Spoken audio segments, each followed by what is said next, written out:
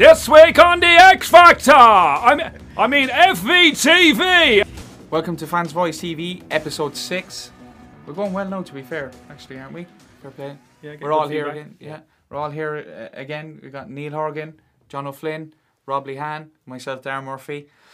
Thanks again to everyone sponsoring the show, subscribing to the podcast, and supporting us on social media. It's what keeps the podcast going, really, and what keeps the interest in it. And for us as well, it's a huge help. Yeah, when, keep sending in the cash. Yeah. Keep I was going to say cash. keep sharing, keep liking, but keep the cash coming off. Yeah.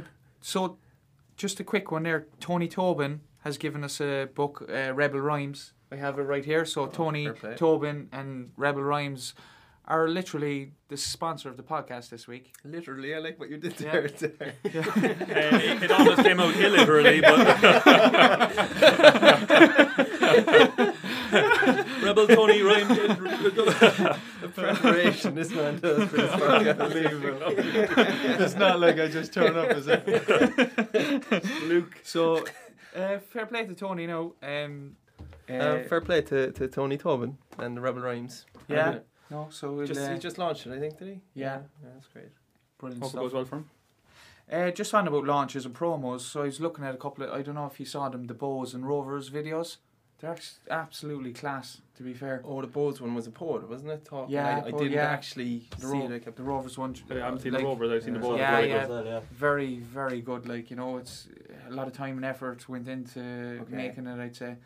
And the Rovers one is that a pod as well or something? Yeah, and to be fair, Cork City's one is decent enough as well. Okay. Tony, surely Tony's going to be in it. Yeah, of course he is. Have you seen and the Cheetah. Joseph Endo one? Corky the Cheetah. I shared that the other day. Yeah. He's kind of more playing towards the kind of refs, I suppose, really. Isn't it? No, it's like the whole league. Is it the whole league? Yeah, kind of. He did it himself. It's about 6-7 minutes long. He goes through every team himself, like. Yeah, it's actually very good, isn't it? Yeah. I'm just watching the rest of it. I only got the start of it with the refs. No, it was good. My former manager, Joey. I used to mark him a lot. Yeah. Manager? He's a good player. Yeah? He's a good player. He played in 2 World Cups. Yeah. Cameroon. Yeah, I guess when I shared it, it brought me onto his page. He has a coaching page up, but I started flicking in. He has kind of a highlight reel up. It's unreal. Magic, like, Yeah, he was class. Unreal. Yeah. Yeah, pure class. Player. He did something to Liam Kearney there one time with this side. Do you remember? Popped it over his head. That's on the highlight reel, yeah. God, it's unbelievable. I remember a few of the City lads saying he used to coach you through the game when he was playing against you. Oh, right. He'd be telling you, like, drop off into space there now, you can get it and turn out. Oh, really? Yeah. He's a nice fella, is he, Rob? Yeah, brilliant guy, yeah. I'd like to see that video. So, good luck to UCC Freshers, an old team of yours, Hog. Yeah, the Harding Cup final. Harding Cup final. Yeah, Brian Lennox is actually involved with them. Yeah, he's involved with them. He kind of helps out there. So I don't know who they're playing. Fine, they'll beat UCD 1-0. As Rob was saying, congratulations or commiserations by the time this comes out. Yeah, so it'll come out after, but we'll see how they get on. They have a good team, Hog. They do, I think, yeah. Is that Tom Stafford's team? I don't know. Dunton. Is it Paul Dunton? Paul Dunton, yeah. Paul Dunton is the manager, but it's not Tom Stafford's team. There's a guy playing right back who's good. He was at Cork City 19s last year. He's probably playing midfield for them now, and he's with the UCC seniors as well. Seniors, right? They seem to be in and around everything, though, challenging and playing big games. Yeah, you know, so they're doing really well. Greg Elverton is doing great things for UCC soccer because he's the kind of FEI coordinator. When I was there, he's linking up all the teams, and it makes a huge difference. Like, it'd be a massive achievement to win Collingwood and Harding the same year as well. Yeah, just goes to show they're doing something right. Like, yeah. There's one of the lads that I know. He works in their Wayne Falvey, and I think they do the emerging talent kind of project as well, where they get all the best athletes in different sports and look after them and give them training. Down the Mardyke or something. Down the Mardyke, So I'd say Cork is going to become a massive student city, like, isn't it? Because UCC are buying up a lot of property around Cork as well. It's growing all the time. Yeah, it's growing all the time. Yeah, so and the facilities in Mardyke, best in the country. Yeah, unreal. Great to see. Rob, you have a few questions there from Instagram, and we'll start going through those. The first one is, what is your favourite goal that you ever scored for each of us? Favourite goal that I ever scored? Do you know what? I remember it. So, ball came in from a corner kick. I've headed it out to the right hand side. Who's this for and against? Yeah. This is for Cove Ramblers. So corners come in. I've cleared the corner of my head out to the right hand side. It's gone out to Davy Warren, who's out on the right hand side already. I've made a sprint run. He's played ball in over the top, and I'm outside the box. And Noel Mooney's in goal. It's against Limerick, I think. It's come in, and I've just clipped it over and lobbed him. Brilliant. It's a funny thing because I used to watch. I don't know if any of you seen it. Eric the King, when I was a young fella, all the time. Eric Cantona. Used to watch it over and over, and he scored a goal where he headed it out to Giggs, and Giggs played him in, and he did the exact same thing, chipped the keeper, and that was my favourite goal. And I watched it, and it was just surreal. Then kind of mimicked it. I mimicked it, and it was just absolutely surreal. So that's why I'll always kind of remember it, I suppose. It's funny. It was probably in your head to do it. Was it when you were doing it? Yeah, it's weird. Yeah. It goes to show like actually vision. If I go on to me, the one that I have is something like that happened. So it was the goal you were talking about, Flinny. That you were screaming? Won the league. Yeah. the yell. That was actually a different goal I was screaming at. But when we scored against Shells, and we won 1-0 2005. But the day of the game, I was at home, and I lived with a friend of mine, Stephen Daly. Some of you might know him, and Kieran O'Mahony. We used to live together. And Stephen came home, and he had been at the bookies. He would throw a few bets now and again. And he said my name was on the chalkboard for the first time.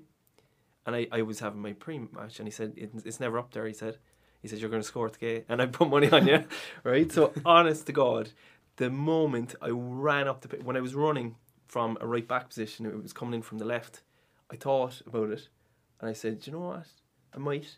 And had he not said it, had he not come back, I wouldn't have made the run. Hit it. I wouldn't have made the run. All right. Yeah. So then when I scored, I went in. I was thinking him straight away.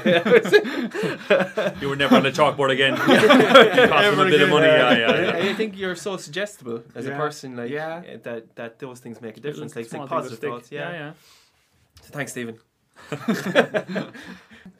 My favourite goal is actually a goal I got for Douglas Hall. It was after I left Cove Ramblers. And I was at a bit of didn't really want to be playing football at the time. It was a game, we were playing St Mary's, and we were 3-1 down at half time, and we were down to 10 men, and we came back and got back to 3-3, and a cross came in, and it was a header as well, which is rare for me. Cross came in from right, I scored a header top corner, and it was just first time I enjoyed playing football for like a good long time, and it was more the feeling more than anything than how good the goal was or anything like that. But I'll never forget that goal. Class. You're actually good in the air for a small fella. I know you're saying that you don't score that many headers, but you have very good hang time. Yeah. He's the Cork Aguero, sure. Yeah, I suppose, always I learned how to use my body and jump kind of into the defender, to take the height element out of it a certain amount. Like Mark Easall used to do for Cork City a lot as well. Great header. Like he's not hang time as well. He's not a lot taller than I am, but he used to win everything in the air. Yeah, heading is so important. He's a bit taller. A small bit. I remember when he came training with us, and you could see, geez, this guy's brilliant at heading it. Yeah, like he's just so aggressive in the air that you'd be trying to mark him in set pieces, and you're like, you're actually having a fight with him in order to win the ball. Like, it was unreal. It's just technique. Like, I used to love playing with him because any ball that went up, just go. Yeah. Chances are he's going to win the header, and you're getting me in. Yeah, gamble. You wouldn't have to think about it; you'd be gone. My favourite goal. It wasn't documented, but I know I spoke last week about it. The pre-Kennedy Cup, the friendly game up in Dublin against DDSL, where it's come over my shoulder and I've hit it on the volley from the half a line and it's gone in. That goal kind of shaped my career. That was the start of it for me. Things started happening after that, so that was probably my best and one of the most important goals. So yeah, visually and mentally thinking about a goal in your head, it can actually help. You go and get it. Is that what you're going to say? Yeah, so I suppose I would have done some work with like psychologists over the year, football psychologists. They would have come in, and it's all get a picture in your head of like what the game is going to go like tonight, and think about it. And they were big on like you're going to score a goal, or you're going to do this, or you're going to do that. And it actually happened to me a couple of times, but it doesn't always happen, I suppose. Like last minute, it's 1-1 and stuff like that, and I'm thinking the ball's going to land here, and a couple of times it does, and you're ready for it, and you take it, as you said, but it doesn't always happen. But I think that like positive mentality going towards it makes a difference. Imagery or visualization. Yeah. So positive visualization. Yeah. It's like when it does happen, then you felt like you've gone through it so many times in your head that it's comfortable and it just happens. Yeah. That's what it is. Yeah, it's like he practiced so many times. It just came. He was basically fluent. It's similar to like you know, like putting pictures up on your mirror, and every morning you wake up and you're visualizing that house that you want, or that car, or stuff like that. That happens to people where they have that car or their wardrobe. You know, the pictures that they have in there. A goal, I suppose, A goal is of what kind they of, want. you know, Yeah. bringing it into the business world. You set goals and you try to achieve your targets, and it's something similar to try and get you there. Obviously, you're going to have chances on the football pitch and stuff like that. I'd but say as a kid, you're probably like you watching Canton. You're probably doing it without knowing it. Like, you know, you're watching whoever you're watching when you're growing up, thinking, I want to do that. yeah, I doing it out the back garden, and then when it happens in yeah.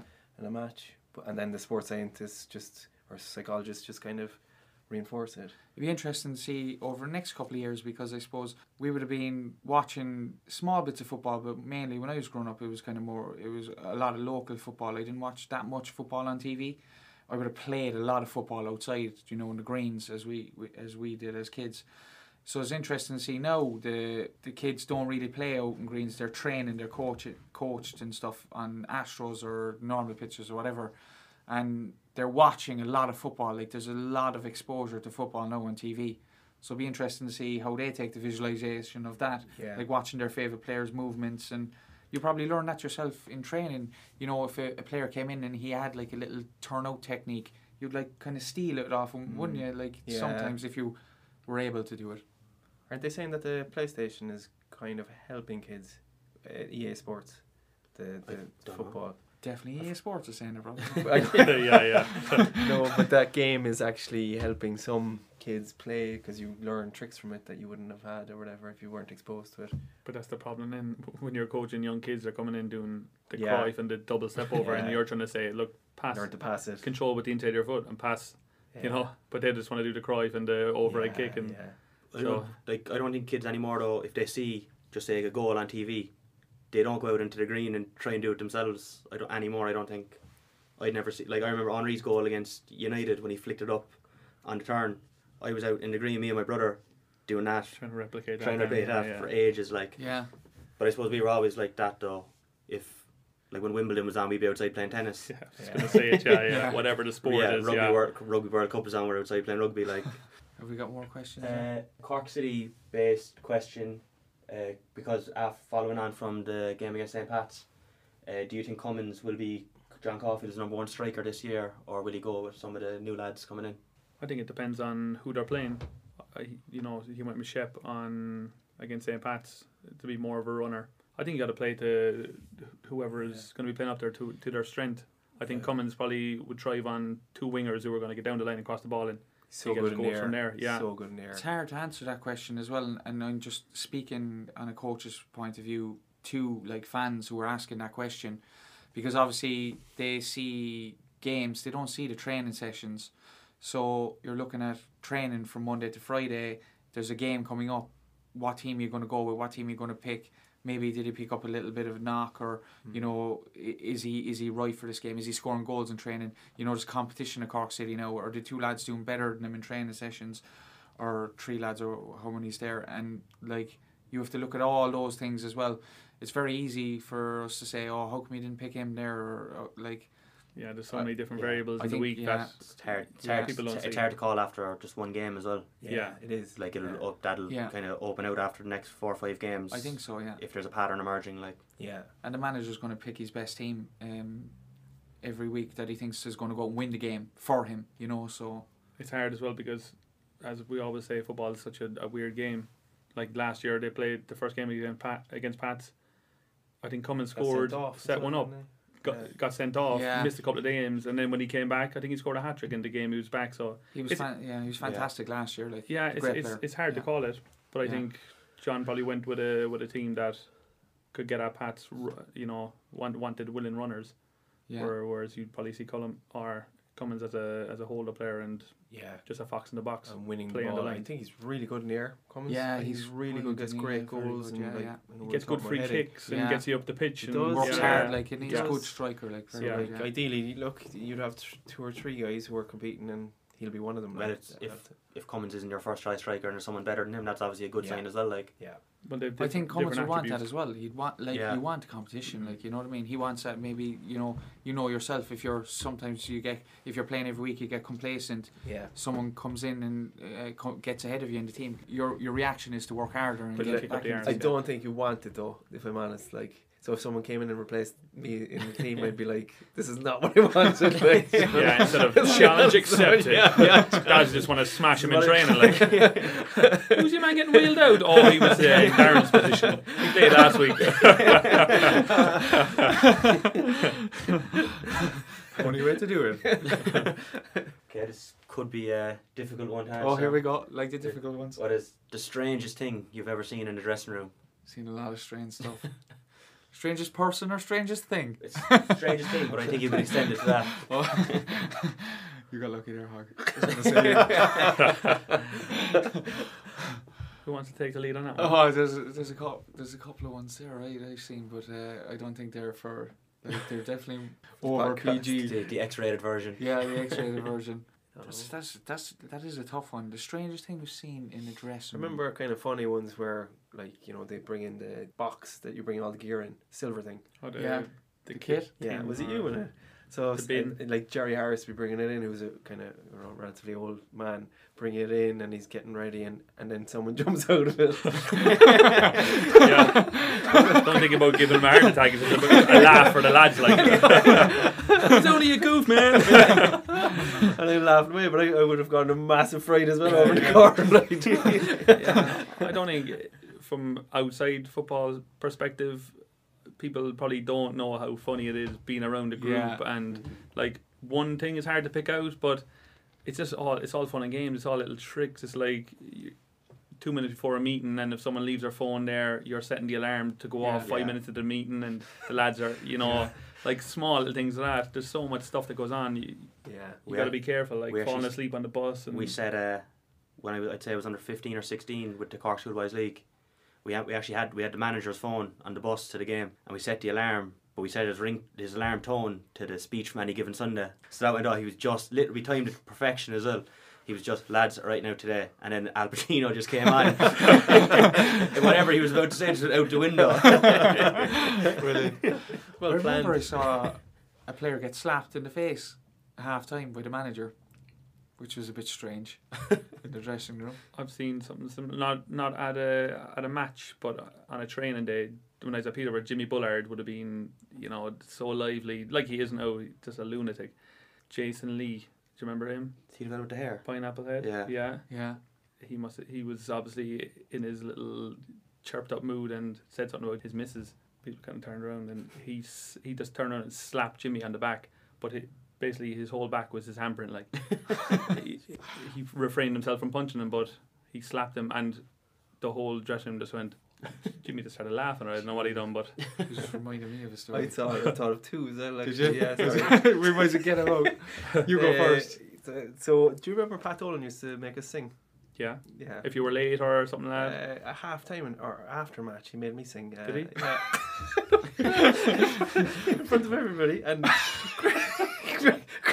Greg O'Halloran chose the song, like, and he knew I knew it, like, from probably nights. It was "Black Is the Color" by Christy Moore. Yeah, real upbeat song. So I no think one we does lost not the know that match song. as well, or something like that. He was trying to say, "Look, it's all right. Hoggy, sing a song." So then I got to the first chorus, I got it out of the way, and then everyone was like, "All right, the second chorus." So I had to keep going. Full song. I did two, but Jesus, it was nuts. Yeah. And the other one, Liam Kearney. Damn it, you go first, and I'll go after that. Just on Greg O'Halloran, have you heard his rendition of that opera that he sings? He's Sure, unbelievable. he's It's unbelievable, that stuff. Oh I my think it's God, better when than I the saw actual this, original. He is. It's actually Yeah. ridiculous. I Yeah. couldn't believe how good he was. Fair Yeah. play to you, Greg, if you're listening. But The one I was thinking of with Liam Kearney, when you were talking about the phone, Rob, he rang Rico by mistake. Damon Richardson was our manager, and he rang him. Oh, texted him. He texted him to say that he was wrecked from being out last night, and we were on the way to a match, and Rico was at the top of the bus, and Liam was at the back, and he just pressed text send, and he was like, "Oh no." Anything happened after that? Did Rico Uh, say anything? I think he did. I think he kind of looked back and kind of laughed a bit, like, you know. Some of them bus journeys were unbelievable. I remember Nulty used to get in trouble, like early Pat Dolan days. Nulty used to be in trouble every week. He used to be out drinking and getting into fights, and Pat knew that. Pat knew everyone, every bouncer, every person in the city. So it would always get back to Pat. And Nulty used to be barred from coming back to the middle / end of the bus, and we used to be calling Nulty back like with Nulty, that was unreal. You're Dolan would be looking back, get down here, you. Nulty was like down the front with his hand over his mouth like Do you remember yourself and Leon on the bus? Oh my God, we used to be playing cards. We used to have a card school, like 6 of us. And then Flinny and Leon used to do everything to try and annoy us or stop the game. Oh my! Like, so you reminded me of that actually. Moments. Remember them shouting. We used to want to kill him. Just shouting for the entire bus. We're just that close to hitting one of them. They were like, they knew how to get you. Like, I nearly want to start hitting myself. I knew I was so annoying. I remember actually one time we all met up really early before an away trip. We headed to Roadstown Park, but we went to Douglas Core Shopping Centre first. Went into some like pound shop and got 4 or 5 of us. I think it was me, Carney, Garrett, Farley, I can't remember, Gamble and someone else. But we basically got little BB guns that we filled them up on the bus and started shooting them down the bus. And 20 minutes into the journey, the bus driver broke. And there was about 400 pellets going down. He lost the plot, pulled over and all. We had to go and pick. Yeah. I shot one. I hit the front of the windscreen. I hit him on the head. I was going to get killed. That. Yeah. I remember that. I can't remember the bus driver's name now, but John! I would have thought I was dead. I was ducking under the seat and everything. Some great times. You were barred from having soft drinks in the podcast anymore. Barred. No more soft drinks for you. Neil just spilled his soft drink all over the floor. Too much sugar. The cabin's lovely carpet. Not anymore. An opportunity to thank the cabin for the podcast hosting for the last few weeks. Yeah, brilliant. And sorry about the coke on the floor. Right. Just another one back to the bus stories. So John and Leon, I think it was Derry. It was a really long trip, and we were trying to play cards or whatever, but it was kind of getting to the tired kind of really annoyed part. And then they came up with this game that they played between each other, and it was like they were asking each other, Leon and John, and they were asking each other. I know without you even saying it. Oh my God! Who is your favourite player, right? and it was like they put on these funny voices. Go on, ask me, and I'll do it. Okay, John. Who is your favourite player? My favourite player is George O'Callaghan because his skill is so good and his touch is so smooth. Oh my God! And then he would say at the end of it. And Leon, who is yours? And they just bounced off each other. They're like two old Caspian characters. Oh my God, I swear. Do you know when you're getting to that horrible, you would just want to kill someone. 3 in the morning, the boys are going, who's your favourite player? Because he has ingrown cuticles. Oh, wow. Do I laugh about it? No. Yeah. Scary. We'll bring Leon on sometime and you can... Oh, yeah. Did you ever get really annoyed that you attack someone? No. Not in Crazy general dads. Not in general life. I'm talking about in the football scene. Oh, general life? No, it'd be way too much like that. only like a chipper at 3 o'clock in the morning. Sometimes, but that's about it. Yeah. Only curry. So we used to eat breakfast there before training and stuff, but I was out injured for a long period of time, and I was just after coming back. So I'm like, I was really irritable. There was a lot going on outside of football and inside of football, but I was just eating my breakfast, and one of the players thought it was funny to come over and just like fart near me. So he's come over, turned around, fart. I regretted that. Thought I was. Not a good idea. Oh my God! He just caught me at the wrong time. I had jumped over a table on top of him. I regret it now, but we're good friends now. But yeah, at the time, everyone pulled it off. He was like, Jesus Christ. That's their crazy days. Yeah. And they were probably lost in that as well. Crazy. Leave him off. It's probably some trial thing. Go on, and find It's the there. wrong time. No, It's only a podcast will end with a fatality. Yeah.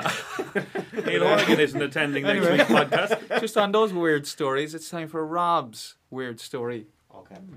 So this one it's a Harry Redknapp story about him signing a player. He has a good few of those. They're always a decent, but it's a drummer Canu. Played for Arsenal and Portsmouth. But he was basically retired at this stage. Official age probably about 30. Unofficial age. Unofficial age. Well, 52. according to Harry Redknapp, they reckon late 40s. But they were struggling. All their strikers were injured, and it was coming up to the first game of the season. So they were like, "Is there anyone available?" Basically, and Canu had no club, so he rang him. He said, I'm looking to bring you in for this weekend. There, have you staying fit?" He said, "Yeah, I went for a run there a few weeks ago." So they brought him in, and they saw him in training, and Tony Adams was the assistant manager who played with him at Arsenal, and he said to her, "You cannot sign him, like he can't move." But they brought him in anyway because they had no other option, and he trained, and they were like, "Jesus, we can't play this fella," like. But then the only fit striker they had got injured in training, so it was a case he had to play some part in the game anyway.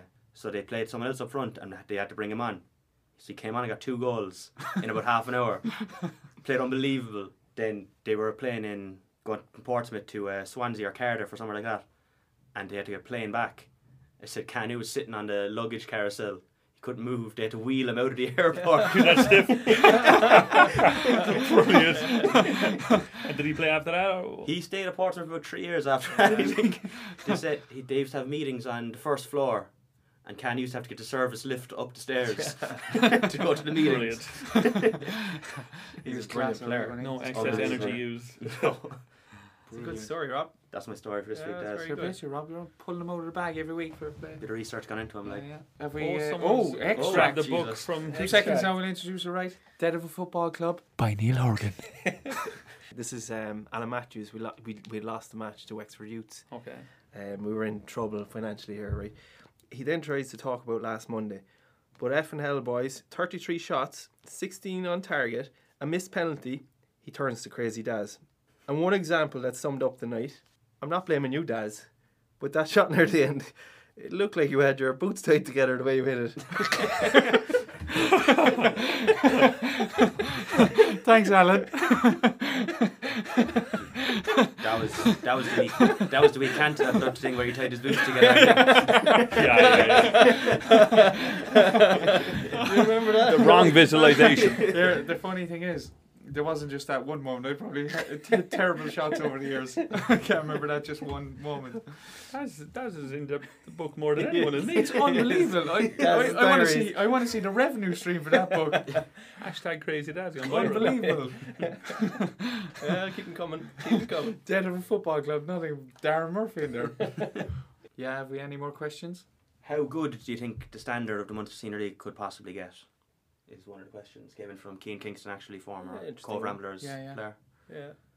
Well, I think if Keane, you got fit and came up to the Munster Senior League club, it'd improve it then straight away. Is he a good player? Yeah, Very very good good player. player. Yeah. Down Crosshaven at the moment. I think the Munster Senior League is great because the pitches are good. I'm not saying that that's the case with any other leagues, but you're looking at good clubs and they've good traditions. And I think it's got better year by year, kind of just the setup of it. Like, it used to only have 2 divisions, now it's 3, Munster Senior League senior level. So I think it could be really good. And UCC, I think, are pushing it. Definitely. Like, you know, like we were talking last week about Rockmount and Avondale kind of having a few years there where they were the only teams who could win something. Now, Middleton, have you seen the facility down in Middleton? Very good, yeah. It's unbelievable. Like, it's one of the best facilities, soccer facilities I've seen. Yeah. So that's what you're talking about, these kind of big clubs, Douglas Hall, College Corinthians. They're not just a team anymore, they're real strong clubs. Yeah, I think how evenly spread the talent is now is making it better again. Like you said, when Avondale were won it 5-6 years in a row, I think people lost interest in the league because it was just a case of Avondale are going to win it. Yeah. And everyone else was trying to stay up, basically.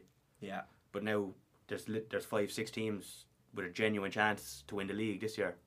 And that keeps everyone going all season. Like, I think as well, as you just spoke about there, so keeping everyone going, I think the players really need to put effort into to make it prestigious, you know. The commitment levels, if you're putting in the commitment, it's going to bring the standard up.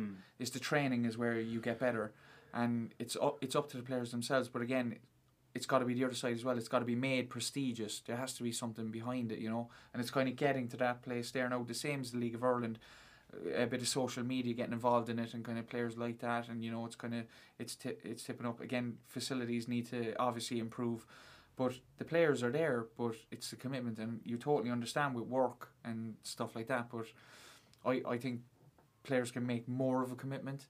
You know, I know you are working, you will miss a day, but then if you miss that day, can you go for a run or something like that? Like, you know, you can always make a wedding or something like that, like, you know. So I think the link between, as well, just about the standards, the link between the Monsignor League clubs and Cork Cities of this world now, people are seeing Markey, right, from Avondale, who just, you know, was playing intermediate football, I suppose, as you call it, for years, and then came up and was brilliant. And people kind of knew he was going to be good, you know, once he got his chance. Obviously, the centre-back for Cork City at the moment, Sean McLaughlin. There's loads of other examples, and I think the more the better, because keep that link kind of strong. Because there was a time there where you didn't really come through. No, they had no Senior interest. League, and you didn't. I think it was when John Caulfield kind of come through and got he got brought the job. a few people. And I think when John first went into the Cork City job, I think they were kind of there was kind of questions, you know, once the Senior League stuff like that. But he's actually turned around and proved that, like, you know, lads, like this, if you this give is it quality commitment, here. Like, if you give it the commitment, you have a chance. People are watching you. They'll be talking about in you. the Munster League this year, there's a lot of players definitely capable of playing League of Ireland. Yeah. Likes of Anthony McAlevey and Ringman, Danny Morrissey just back at Middleton now, who's obviously played League of Ireland for 5 or 6 years now. There's better players coming in. And the facilities are getting better. To be fair, a lot of clubs are looking at Astros. I was just down. We were having a meeting in Cove Wanderers in Cove. So we were looking at the 4 teams merging into under one brand, Cove for Football, and they're looking at putting an Astro in Cove Wanderers and a pitch next to it, which is going to be unbelievable. And the Cove really needs it. If you look at the amount of houses down there and the amount of kids playing there now football, like, they need facilities down there. And with Cove Ramblers being a League of Ireland club, it's a huge opportunity for that town. So John Delaney was down to look at the plans. Basically, it's my first meeting with John Delaney, first time meeting him. He was all open for everything. You know, he was a nice guy. Obviously, there's stuff portrayed in the media and stuff, but he was all for football. He was all for improving the facilities. It looks like the project could possibly be going ahead, which is going to be huge for Cove. It'd be great if it does happen, wouldn't it? Yeah. You need to see more of that happening around the place, because I think for years, historically, clubs around all Ireland have been either pitchless or, you know, no clubhouse, no kind of real in soccer, rather than in you know, you'd seen GA and rugby where they'd have a bar, and it takes away from it. Like, if you don't have that fixture, then clubs just go out of existence. Like, whereas now, particularly the Monsignor League, there's, you know, these defined clubs that are growing and are real. Like, I think they're strong clubs more than anything in the Monsignor League now.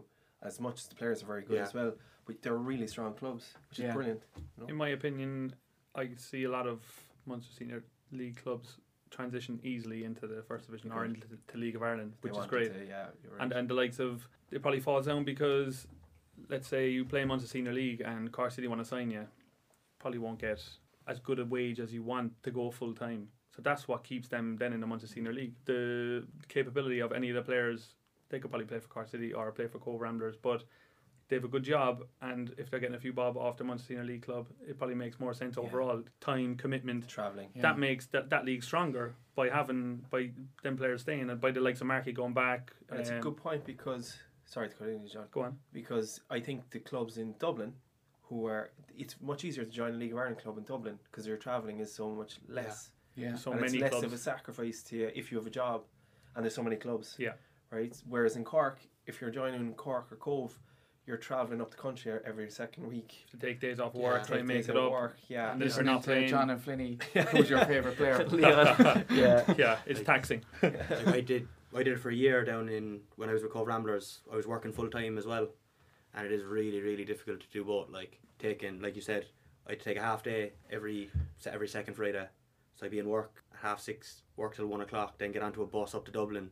Yeah. You'd be wrecked by the time the game comes around. Like, it's hard to be at your best as well. Like, it is time consuming going that way, but I think the way you said as well, Daz, stay with your Munster Senior League club and work extra hard to make or to better yourself there and to bring that league on even more. I think that's the big thing. And I think maybe, you know, the way Cork City and them aren't drinking now anymore or whatever, maybe that'll, looking after themselves better kind of seep down, or I know the general culture has gone that way anyway. General culture gone that way anyway, with lads going to the gym and stuff like that. Yeah. That speaking of the gym, it kind of is a bit of a problem in footballers at the moment, is that like this kind of Instagram portraying your upper body, and it's all upper body, and then they're getting bigger and bigger, and then there's more injuries, ankle injuries and knee injuries and stuff like that. Did you see Thierry Henry on, I think it was with Gary Neville, on one of those shows with Gary Neville on the couch?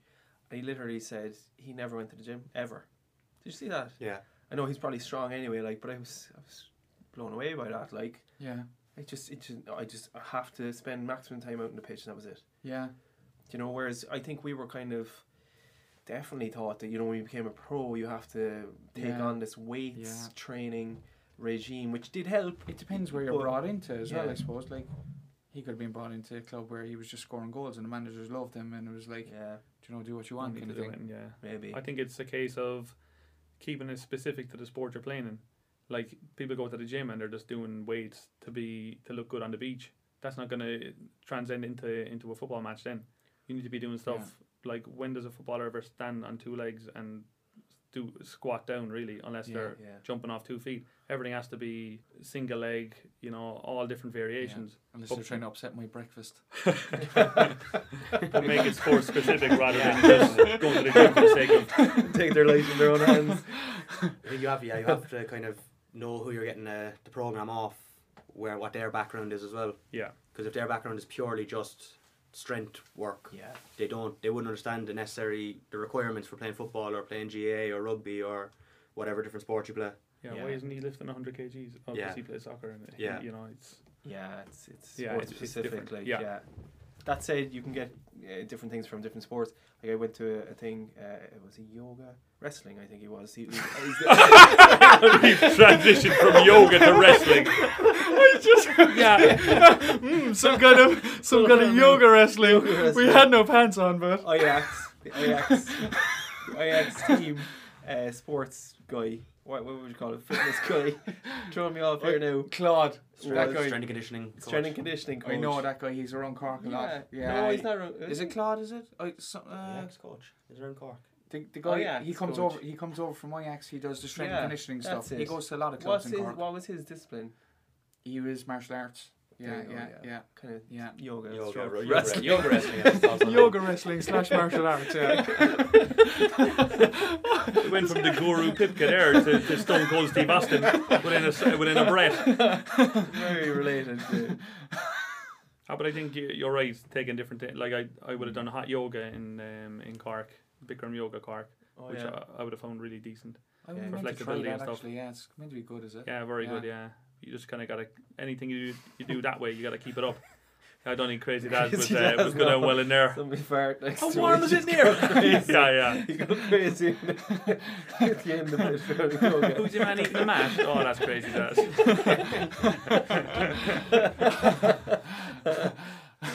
Anywho, have we some more questions? Or there was one about safe standing in football grounds.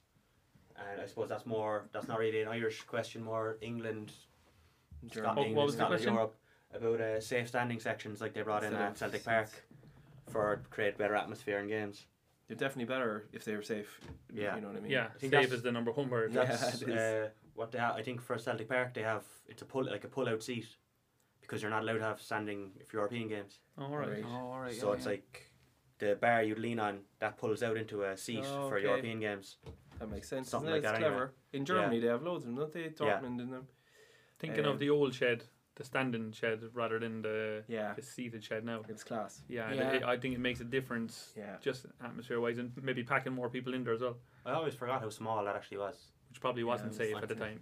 No, it wasn't safe. Yeah. It wasn't one bit safe. That's why they changed the it. unsafe stand. Yeah. There was a documentary. I don't know. I think it was a fan-made documentary about the last season, the year you won the league, with the last season of the shed. Yeah. And it was only then I realised how small it actually was, because when I was like a kid and I go to the odd Cork City game, it seemed huge. Like it seemed like because it was that high. Yeah.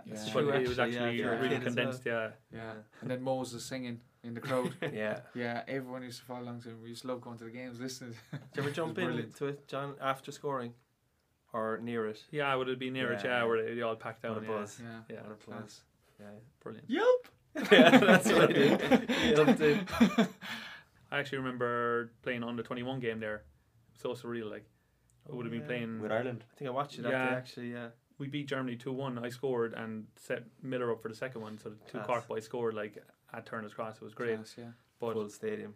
I remember a load of the lads were actually in the shed watching the game, like Georgie, Dan Murray, Oh, cool. Nulty, they were all up there. And I remember getting the ball on my first touch. I kind of pulled the ball back and went to spray it out to the right or left. I'm not really sure, to Andy Reid or someone like that. And I overhit the pass off the adrenaline, like, and on the ball went out. And I remember Georgie was saying that the crowd kind of went dead, and then someone from the crowd said, "Get on to the ball, will ya?" As if it was his fault, not my fault at all. Like, I just thought that was excellent. Like, instead of an overhead pass, "What's he doing? Get on to it." And then everyone was roaring, like, yeah, but it was brilliant. Class. Well, it was Andy Reid. They're probably definitely in the right. And just on a couple of points made there about, you were talking about players, their touch and stuff in training and coaching sessions. If you're coaching a player... Hold on a minute, what's happening with your shirt? Someone mentioned Bikram Yoga, he's stripped off. We're taking him shorts, Dad. Well, when you said yoga wrestling, I thought we were doing it. Anyone out there? I'm after taking off my jumper and opening my shirt because it's so hot in the room. Yeah.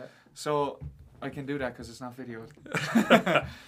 Yeah, just on if you're coaching players, their touch. If you're doing a passing drill or session, would you be a coach to say, right, take that ball with the inside of your foot and turn out, or would you be like more like, I suppose, Thierry Henry, not going to the gym, let him do what he wants, let him become that player. We're taking the magic out of him. Where would you think on that way? I think there's a bit of both is ideal. Like, in the passing drills that you do, I'd love to see guys kind of just doing it naturally and breaking the rules. Instinctive kind of thing to them, yeah. But then so long as they're getting it right when they're trying to do it right, you know what I mean? But I definitely encourage creativity. You only really see it when it kind of nearly breaks down. Yeah. And someone misplaces a pass and someone can just adjust and flick it back or whatever. Yeah. But if it just comes to them, they kind of are and that's robotic almost. They're probably better. That's the better player, isn't it? Who's reacting to something and changing it. But like, say passing drills, you set down your cones and it's the shout, like, inside the cone and stuff like that, and you might have a striker doing the drill and you might be thinking, you're shouting at him then the next game saying, get out and in front of your man, what are you doing? It kind of breeds in, and there's kind of fine line. Do you think train how you play, or if there's a striker who takes the pass with his outside of the foot brilliantly, and it's a great way, as you know, John, to turn a defender quickly. And then you're into the passing drill, and he steps in front of the goal and takes it the outside of the boot, and coach on him straight away. Inside the drill, back behind the cone. With the outside of the boot, I know what you mean, because I used to like taking it with the outside of my boot. And with with the drills, it was as if you shouldn't do that. Yeah. Yeah. But I think it depends what age you are and stuff like that. Like, it's probably good for them to learn the basics, isn't it? Basics, yeah. I think if it's breaking down, if someone's trying to do it, but if it's instinctive, and as you say, leave them be creative. I think going probably back to last season with Cork City, Sadler, you give him the ball and he makes something happen. It mightn't work, but he's an instinctive player. He'd do that, but as you say, it would come to a drill then, and because your rules in the drill are inside of the foot, he might be used to that then. Yeah. And then if you're allowing a player to do that, and 99% of the others are taking it, then it's not even the drill. What's he? There's a fine line, but I think as Hoggy said, leave him be creative. And once it's not affecting the standard. Once it's not the centre half doing it and it's shinning it over to the other side. So we'll go to Rob for your football journey. Where did you come from, Rob? What got you into football? What was your first love of football? I think we should enter that. But where did you come from? Where did you go? As well. Rob the hole. And you're not sweating, by the way. It's roasting in here. I suppose I come from a big football family. My dad was always involved with Douglas Hall. There's no van in this story. Come on, you got to start with a van. Sorry to disappoint all the van fanatics out there. But all the highest drivers out there. Not this week, guys. No, my father never drove a van, unfortunately. There's a van somewhere. I suppose I always just played out in the garden with my brothers from as long as I can remember. And my first memories kind of watching football would be 2001, 2002 when Arsenal won the double. because I remember like bits of games before that, but that was the first time I kind of really paid attention, I suppose. And who do you follow? I'm an Arsenal fan, so Oh, that's there we go. why. You're making me feel old now, Rob. That was But the then- first time watching it. Me too. You know, That we were like, that summer as well was the World Cup with Ireland out in Japan and Korea, and Oh, I yeah. I can remember that World Cup like perfectly. We were watching all the games. They used to bring in the telly in school to watch the games. Brilliant. So I remember that part. Like that was when I properly kind of fell in love, I suppose, with football. Even though I had always been playing like organised soccer. I suppose I started playing with my older brother's team in Douglas Hall. So I would have been probably 6 and they were under 8, around that. And then I kind of played with the next age, and then my own Yeah, team that's kind it. of filtered through then. Just played Douglas Hall, played GA with Douglas as well until I was about 15 or 16. Then kind of under 12, 13 started getting on Cork teams, going to the Kennedy Cup, and then out of that I got a few trials in England and got onto the Irish squad for the Who were you on first. trial with? I was over directly after Kennedy Cup I went to Southampton and Sunderland, and then a few years later I was in Ipswich, Forest and Man City on trial as well. How did you find the trials? I found it difficult. It was kind of my first time going away from home. They didn't like you kind of get thrown in the deep end really. Were you on your own, or were you with some? I was on my own in Southampton. In Sunderland there was three of us went together into Sunderland. But yeah, I got in, like, it was only the first kind of day or two. Obviously the pay, like, the standard's a lot higher than what you'd be used to, but it takes a few days to get into it. But then I was grand after that. I suppose I came close to getting a deal across the water a few times, but nothing ever materialised for one reason or another. But then yeah, I just kept playing with Douglas Hall the whole way. Was on Irish squads, Irish home base squads, and then it came to the first year of the under-19 league. Stuart Ashton rang me to see if I'd be interested in signing for Cork City. So obviously I was. First year ever, and the team we had a very, very good team. Do you remember that phone call? It was he actually rang my dad, not me, and what was having a can? my dad rang the pub then. He said, "Can you put on it on there, please?" Yeah, I went out and I kind of thought originally I was going out for a trial with City, but I went out and they kind of just handed me the form to sign as soon as I got in the door. So that made things a lot easier, able to relax a bit then. And then yeah, we won the double, the national double under 19, and that was like Gary Buckley was in that team, John Kavanagh, Stephen Kenny who played for Limerick and Galway and It's a very good Cove, team. Danny Marcy was playing. 6 or 7 went on to play like Senior League of Ireland with various clubs. Was it you and Danny up front? Me and Danny up front, and Andy O'Connell would have played a few games up front as well. And he was kind of centre mid up front, depending on who was injured, who was suspended, who we were playing against, all that. And then the second year under 19, we won the double again Brilliant. with another very good team. Like Alan Brown was in that team. He was unbelievable that season. He actually went straight to England after that. Anthony McAlevey, who I mentioned earlier, was in that team. Darren Murphy, who signed for a different Darren Murphy. Yeah, he's gone back He to just signed for Limerick yesterday. He's a good Yeah. player. So yeah, we had a very good team. Then at the end of that season, you kind of find yourself in that limbo. Yeah. Finished under 19s, but not quite in the first team. I had trained a handful of times. Tommy Dunn kind of brought me out training, and I played very well. I actually, strange enough, I was injured, and I was kind of out at the physio the whole time. And I think Tommy Dunn might have just thought I was in the first team. All right. Who's this guy? Come on, call him, will you? Because it was kind of like I wasn't there one day because I wasn't Yeah. training with them, and I got a phone call in the next day. He was like, "Why weren't you training Thursday?" Okay. And it was like, "All right, I'm not going to question this." Like, Yeah. Let's So- apologise in advance there to Cork City. You're going to have about 20 strangers out hanging around the training ground, hoping John Coffey says, "Come on, get your stuff." Fall in. I was involved with the first team squad for the rest of that season. You just made up the first everything and just turned up with Cork City's training, I'd say. Yeah. Calls or anything like that. Paul. Are you short there, lads? Yeah. Fall in. Go on, sorry. But I was in squads on the bench, travelled but wouldn't be on the bench. And then Tommy got sacked and Stuart Ashton came in as the manager, who had been my 19s manager. And he gave me 1 or 2 games towards the end of the season just as sub, just kind of bed in. But again, I was kind of in that limbo because there was no manager for the next season. Yeah. So I went 2013, is it? 2013. So then John Caulfield got the job, but I didn't know where I stood for the next season. So I was training away with Douglas Hall, kind of waiting for a phone call. And John rang me and he said, do you want me to sign for UCC, who he was managing at the time, to kind of get a look, see if I was able for senior football and League of Ireland. And I think he wanted me to play in the Collingwood Cup. That might have played a part. Yeah. Sneaky. But I was, so you were there, both Darren and Neil were both there at the time. I was doing pre-season with Cork City and training and playing with UCC on the weekends then.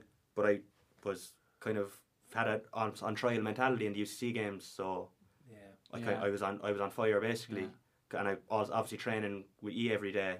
I was sharper than Sharper than ever. ever. In our training sessions Yeah, as well. you And to were. be fair, when I first saw you, I was really surprised. Your first game actually made a real impact when you first came It's on. true, actually. Yeah. Yeah, we were kind of took notice. Yeah. You also, I remember in training, pushed me in the back, and I just remember I was like, who's this young fella pushing me in the back? That's going in the book anyway. No, seriously. Next the book ball. is about you. And Tommy played on, or whoever was manager was like, and I was freaked out.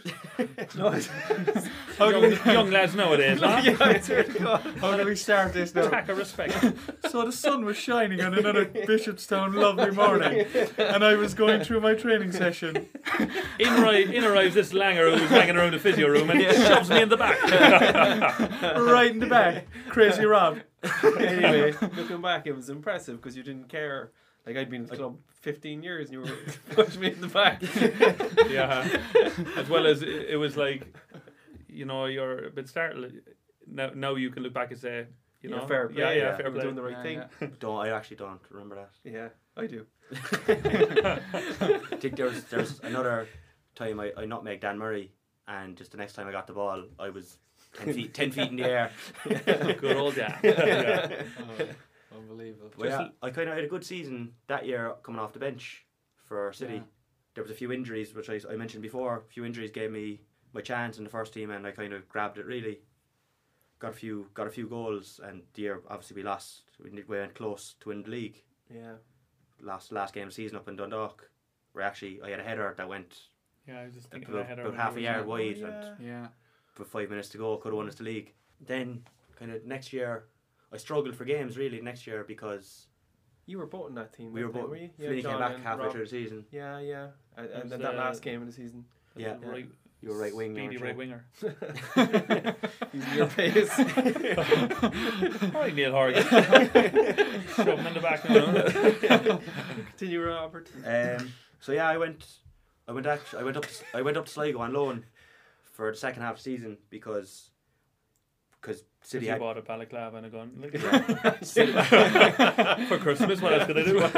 that was an interesting time, alright, up in Sligo.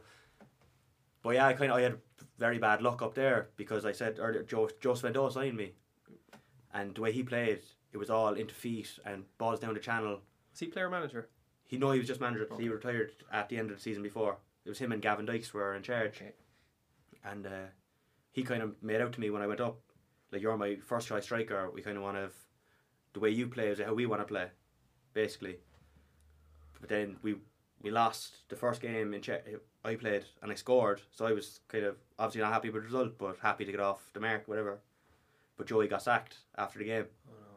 So then Mickey Adams came in and he had a completely different style of football that I just didn't fit into. Yeah. So I kind of fell by the wayside, I suppose, a little bit.